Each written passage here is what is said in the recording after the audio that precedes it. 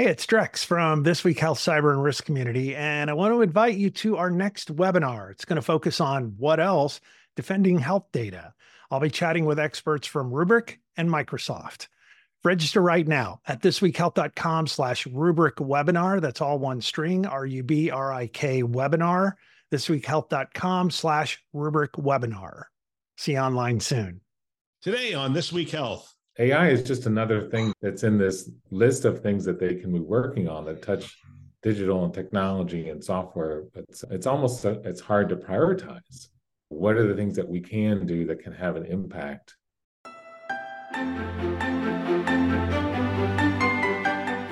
Welcome to Newsday, a This Week Health newsroom show. My name is Bill Russell. I'm a former CIO for a 16-hospital system and creator of This Week Health, a set of channels dedicated to keeping health IT staff current and engaged.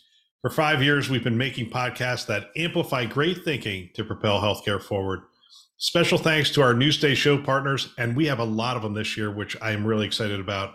Cedars-Sinai Accelerator, ClearSense, CrowdStrike, Digital Scientists, Optimum Healthcare IT, Pure Storage, SureTest, Tausight, Lumion, and VMware. We appreciate them investing in our mission to develop the next generation of health leaders. Now, on to the show. All right, it's Newsday, and today we're joined by Bob Klein, Chief Executive Officer, Digital Scientist. Bob, welcome back to the show. This is your second show. Looking forward to it. Hey, Bill, great. Yeah, nice to be back again. I was doing a little research on you. I was doing that stalking thing on the internet. I just went to LinkedIn. I didn't really stalk you, but on LinkedIn, I noticed that you, University of Florida, BA Political Science with honors, and then master's in Russian and Eastern European Studies. Wow. What happened? So we could really talk about the Ukraine and all the things that are going on there. You're probably fairly well versed in that. Yeah, sir. It's an earlier chapter where I worked in logistics in the former Soviet Union. So yes, I set up an office in Kiev, used to manage freight that came through Mariupol, the port there. And we did a lot of business with the oil field. So Chevron and Halliburton, Schlumberger, folks like that. And it definitely taught me how to be patient and how to work within a large bureaucracy and how to be persistent to get things done and a hands-on approach. But that's logistics in general. I mean, doing that kind of work in that area of the world, the geopolitical ramifications of everything that's going on around has the potential to slow down a project or completely change a project or shut it down for that matter. Yeah, you have a long time horizon, especially for a lot of those were big capital investments, and that's the kind of extractive industry that's paying for everything over there. So it's oil and gas, uranium, gold mines, diamonds, things like that. I did some work with Caterpillar overseas there. So yeah, definitely that's in there somewhere, although I just pull those stories out at cocktail parties, Bill, and review. All right.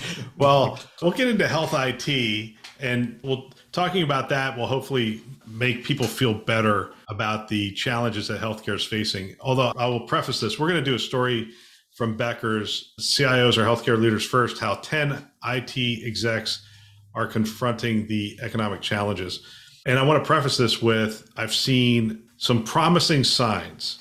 I think it was Cleveland Clinic posted a positive number. I saw Intermountain posted a positive number. There was somebody else, and I can't remember which health system it is, posted a positive number. So the operationally well-run health systems are coming out of this. They're starting to post profits. We're seeing the next tier, they're starting to come out. They were underwater, now they're above water. But I also did see a couple of health systems post hundreds of millions of losses, and it's those really big health systems.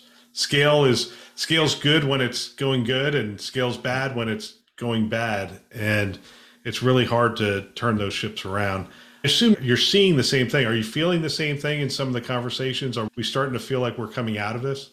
Well, I mean, I have to, as a service company or whatever, I do feel it, the kind of economics of it. And some of it I see more in this requirement for efficiency, this focus on really short-term ROI.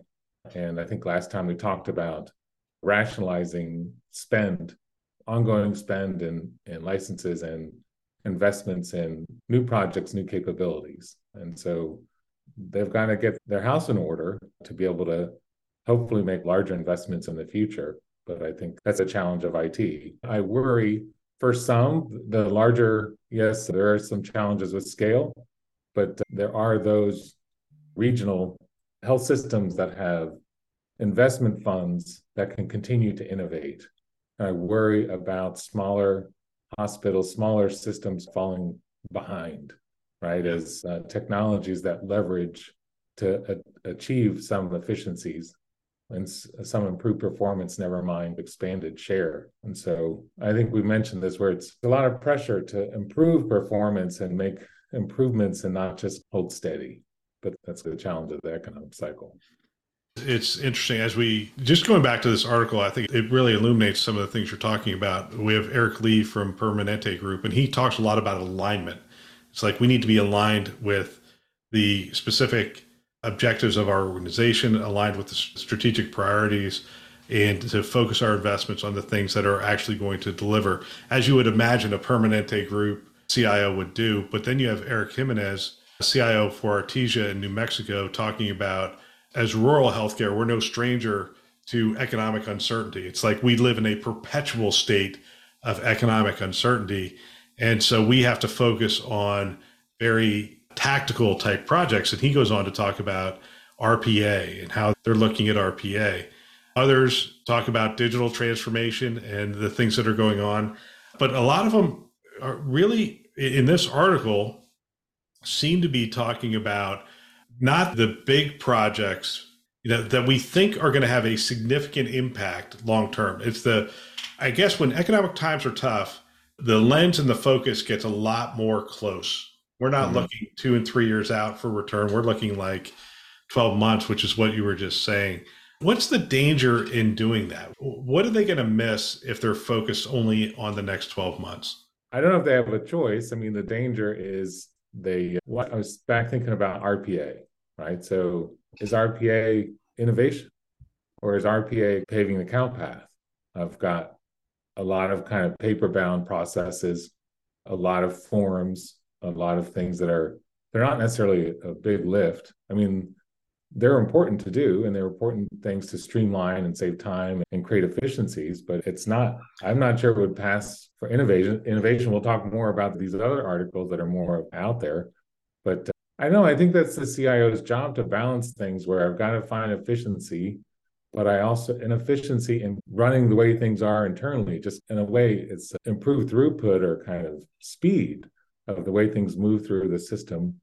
But also I've got to do more than that. Like I have to improve share. I have to be able to touch more people. I have to lower overall costs, not just speed up the throughput.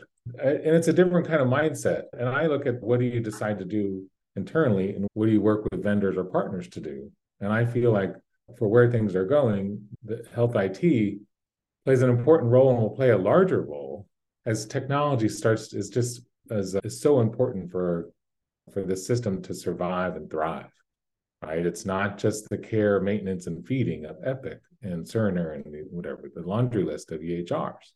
It's more of how do you drive the organization and help apply the technology for leverage. So I don't know, that probably didn't answer your question, but that's... No, well, and we're going to talk generative AI. We haven't done an episode of any show for the last, since January that we haven't talked about generative AI. We haven't talked about these things.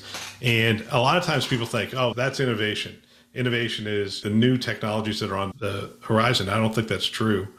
So I want to bend the paper a little bit in two directions. One is I think now is the best time to be innovating. And I think innovation within constraints is always better than innovation outside of constraints. And the example, it's a silly example, but I've used it for years and people understand it. The most creative people in the world, I think, are people that take a license plate with 7 characters or 6 characters, and they say a whole paragraph in those 6 letters. And you're like, oh my gosh, how did they communicate who they are, what they're interested in, what excites them? I mean, it's in 6 characters. I mean, it really is amazing at times what people can do. And that's innovation within constraints. We say, hey, you got 7 letters. Now communicate who you are or what you're excited about in those 7 letters. And they do. Well, when you have financial problems, now it's like, all right, what are the problems we really need to solve? What's really going to move it forward? And there is, I guess, incremental innovation, if you will. We're doing the same things and we're just going to do them better. RPA falls into that category. We're going to do it better than we did it before. But then in that constraint of, hey, we're financially challenged, you start to look at it and say, can we do this thing with less nurses? Can we do it with less doctors? I know that's controversial to say, but at the end of the day, we don't have enough of them, and we won't have enough of them in our lifetime or ever again. I've heard a physician tell me we will never have enough physicians ever again, period. Like, we don't train enough of them. There aren't enough people going into the business. Therefore, that's the constraint. That's the license plate. Okay, if that's the license plate, we can't keep doing things the same way we've been doing it. That requires more labor than we have. Therefore, how do we do it differently? It's that line of questioning inside of constraints that leads us to, all right, I think we can have generative AI respond to our inbox. I think we can have chatbots that interact with more people in the community than we did before, as long as we have some sort of parameters around that chatbot that we know it's going to be delivering high quality answers and those kind of things. I'm curious what your thoughts are as I'm throwing that stuff out. Yeah, no, I mean, I think back to your earlier question, I mean, the risk is when you cut budgets or is people stop willing to experiment and try, right? And innovation is sometimes just, we need folks to be working to try and make things better and looking at some of the same measures and have enough time in the day to run experiments and attempt. So your point about nurses, I think about the remote nurses that are on the iPad next to the patient bed, of folks that are trying to do that, and just to create leverage for the nurses who are on the floor, who don't necessarily have to come into every room when someone presses the button, or the nutty robot that does deliveries across the hospital to save somebody time. So a nurse doesn't have to do it, right? So it seems it's a little kind of, yes, it gets attention, it's lots of PR. And those aren't the only things that are out there, just funny things that come to mind. But I think that that's where they have to keep going, because everyone wants to make improvements. And like we said last time, there still is this impetus from COVID to reflect lessons learned and to make the changes that are needed. And yeah, AI is just another thing that's in this list of things that they can be working on that touch digital and technology and software. But it's hard to prioritize. What are the things that we can do that can have an impact and we can test out, so it doesn't have to be this big bang effect on anything, because that's really disruptive, right? So how do I test things out? And I've got go no go decisions. Not everything is going to be a good idea, and that's okay, right? So that's where I hope the smaller health systems have the opportunity, because in a way they're closer to their population and you don't know what they could come up with.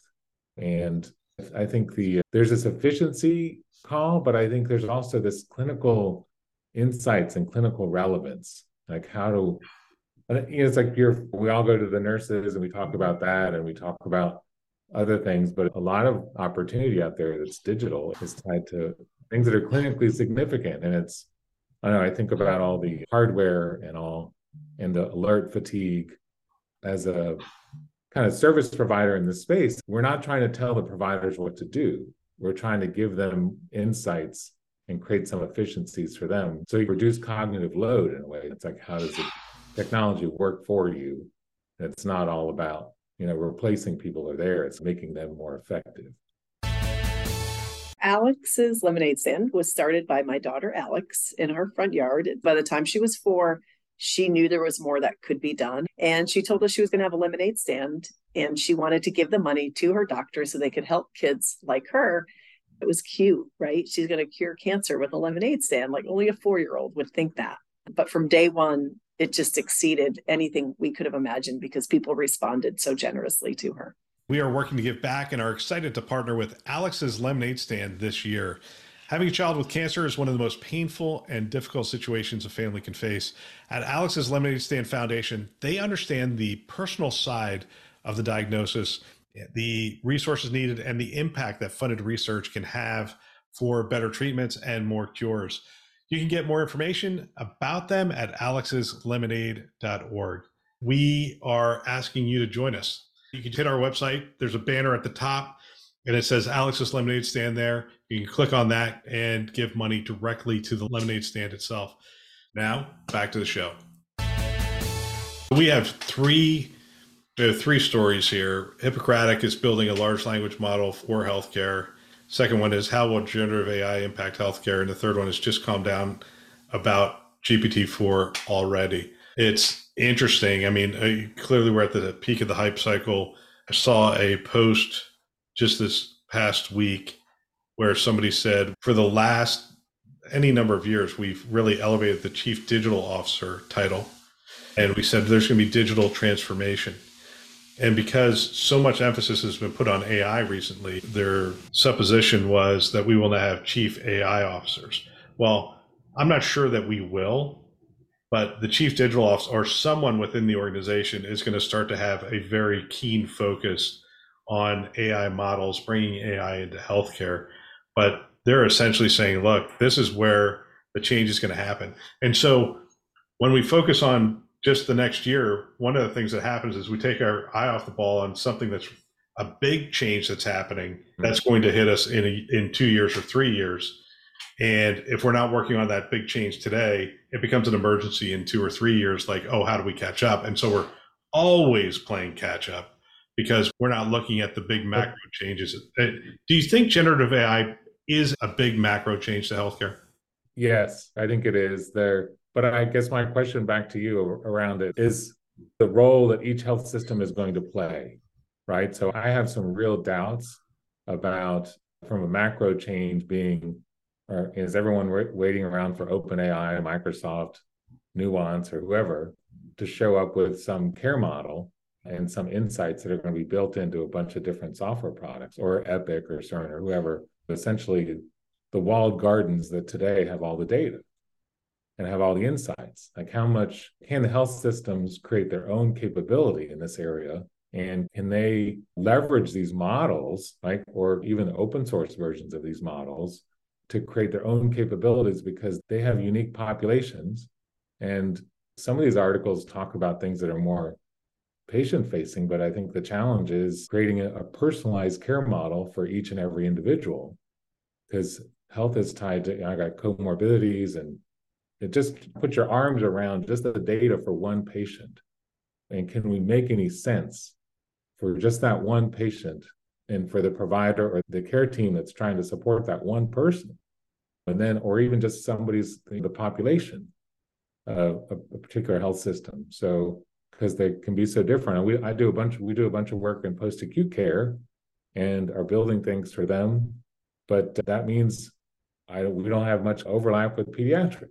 Right. So it feels like there's an opportunity there if there's funding and interest. And honestly, I think that's ultimately differentiating.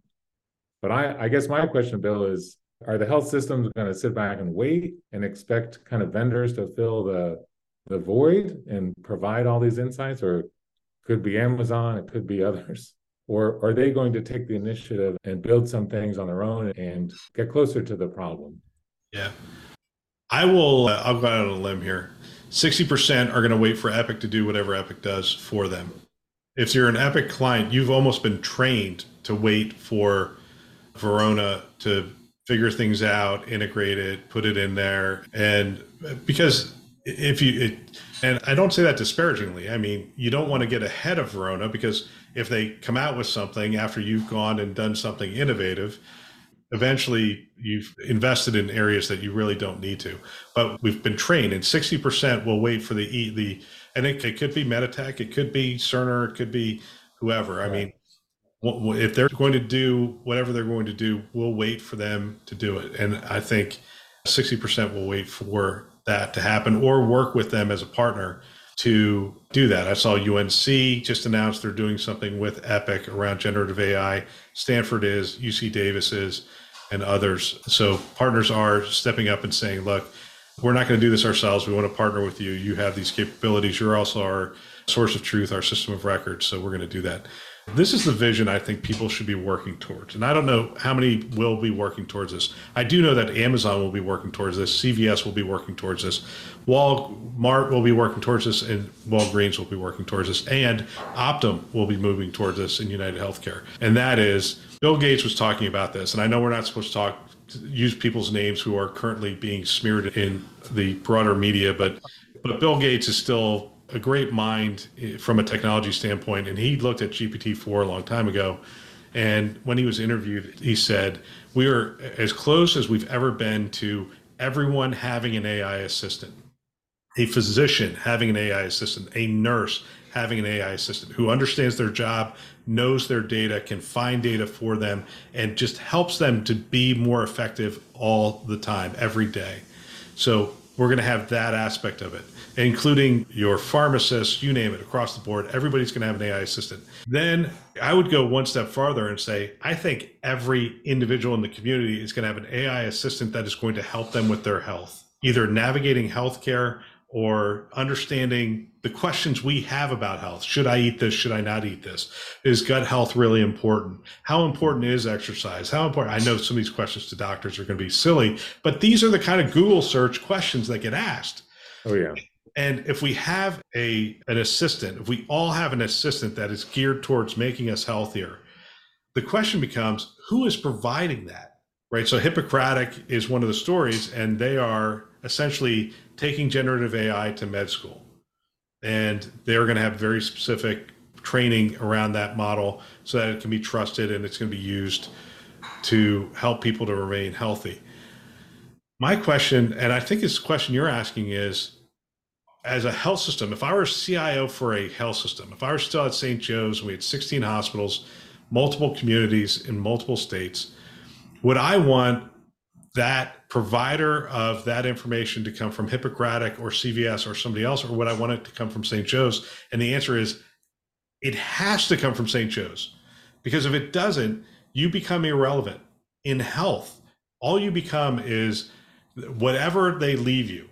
If it's the high acuity, high risk care, whatever they leave you, that's what you're going to end up with. If you're not going to be relevant in the day-to-day conversation of the patient or even the consumer and their health, then whoever is there, they're the ones who are going to direct the economic flow of where that person goes for care. That's why I feel like the health system has the opportunity, but has to put all the pieces together for the patient and to be trusted, because you have all the data.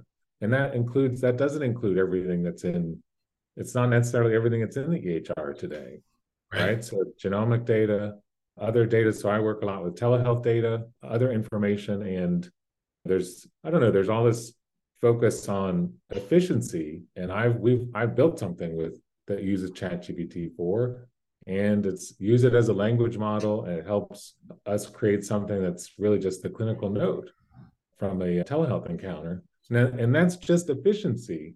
But over time, there are other kind of services being created that will plug in that look at voice biomarkers, for example. So based on our conversation, they might just say, hey, Bob, you sound like there's something off, right? And it could be some marker based on word choice, speech, pace, things like that. And it could say, okay, let's flag this person for follow-up, right? Something seems off, but you have to be capturing that data. You have to be capturing all of my previous telehealth sessions. So right now, a lot of that's not even recorded. So it's not recorded, it's not transcribed, it's not retained. And so I just look at telehealth as another sensor for data, just like the in-person interactions, all the labs, genomic data. So a complete data model for that patient. And that's how the health system knows the most and knows all the details, where this kind of one size fits all on the front end based on some enormous model isn't going to be great. Because like I said, I've got post-acute 85-year-olds and 5-year-olds in the same model. And it's like, okay, this just doesn't even make sense. So it's going to be super broad or narrow based on the population. I think that's where the opportunity is. I just don't know if anyone's going to take it. Yep. Yeah, the narrow models is the direction. More personalized, highly personalized models. I love this discussion. We're going to continue this discussion probably in 4 or 5 weeks. You're going to come back on the show. There'll be a whole new set of articles, and we'll see how much we were right about and how much has changed. It's, to be honest with you, this space is moving really fast. It feels to me like every day I open an article, and I read a bunch yesterday about Google's response to GPT-4, but they have a little different bent. Their model's a little different, and it's better at some things than GPT-4, but it's not as good with text and all that stuff. And so it's really highly geared towards search. Go figure. The logical inferences aren't there in these models, and so it doesn't know what it's doing in terms of the language model for ChatGPT-4. So just to be cautious about that. And so my recommendation is use it for what it's really designed to do. If you go in there and, Bill, if you've got a long email that you want to reduce to a paragraph, you can do that, right? And it's always, that does create some efficiency or automate some of the things where some of the correspondence or stuff like that. I think that the providers are already using it. Well, and I love the model you said. I mean, you take a transcript and you turn it into a SOAP note. Yeah. So I think that's disruptive because Microsoft spent $20 billion to buy Nuance 3 years ago. And was that really worth it? And I think each of the health systems need access to this kind of technology for that efficiency we're talking about. But over time, it's an efficiency. It's mostly speech to text, which has gotten to be really good, right? And that's the aha for me with Whisper, which is part of OpenAI. And then it's like, start creating your own models, build your own model, get smart about your own population. And I hope that the health systems are willing to give that a try and kind of start to experiment, but go easy with everything that we're reading from the hype cycle. Yep, absolutely. Bob, thanks for your time. Really appreciate it. Great conversation. Sure thing. Thanks so much, Bill. And that is the news. If I were a CIO today, I think what I would do is I'd have every team member listening to a show just like this one and trying to have conversations with them after the show about what they've learned and what we can apply to our health system. If you want to support This Week Health, one of the ways you can do that is you can recommend our channels to a peer or to one of your staff members. We have 2 channels, This Week Health Newsroom and This Week Health Conference. You can check them out anywhere you listen to podcasts, which is a lot of places. Apple, Google, Overcast, Spotify, you name it, you can find it there. You can also find us on YouTube. And of course, you can go to our website, thisweekhealth.com. And we want to thank our Newsday partners, again, a lot of them, and we appreciate their participation in this show. Cedars-Sinai Accelerator, ClearSense, CrowdStrike, Digital Scientists, Optimum, Pure Storage, SureTest, Tausight, Lumion, and VMware, who have invested in our mission to develop the next generation of health leaders. Thanks for listening. That's all for now.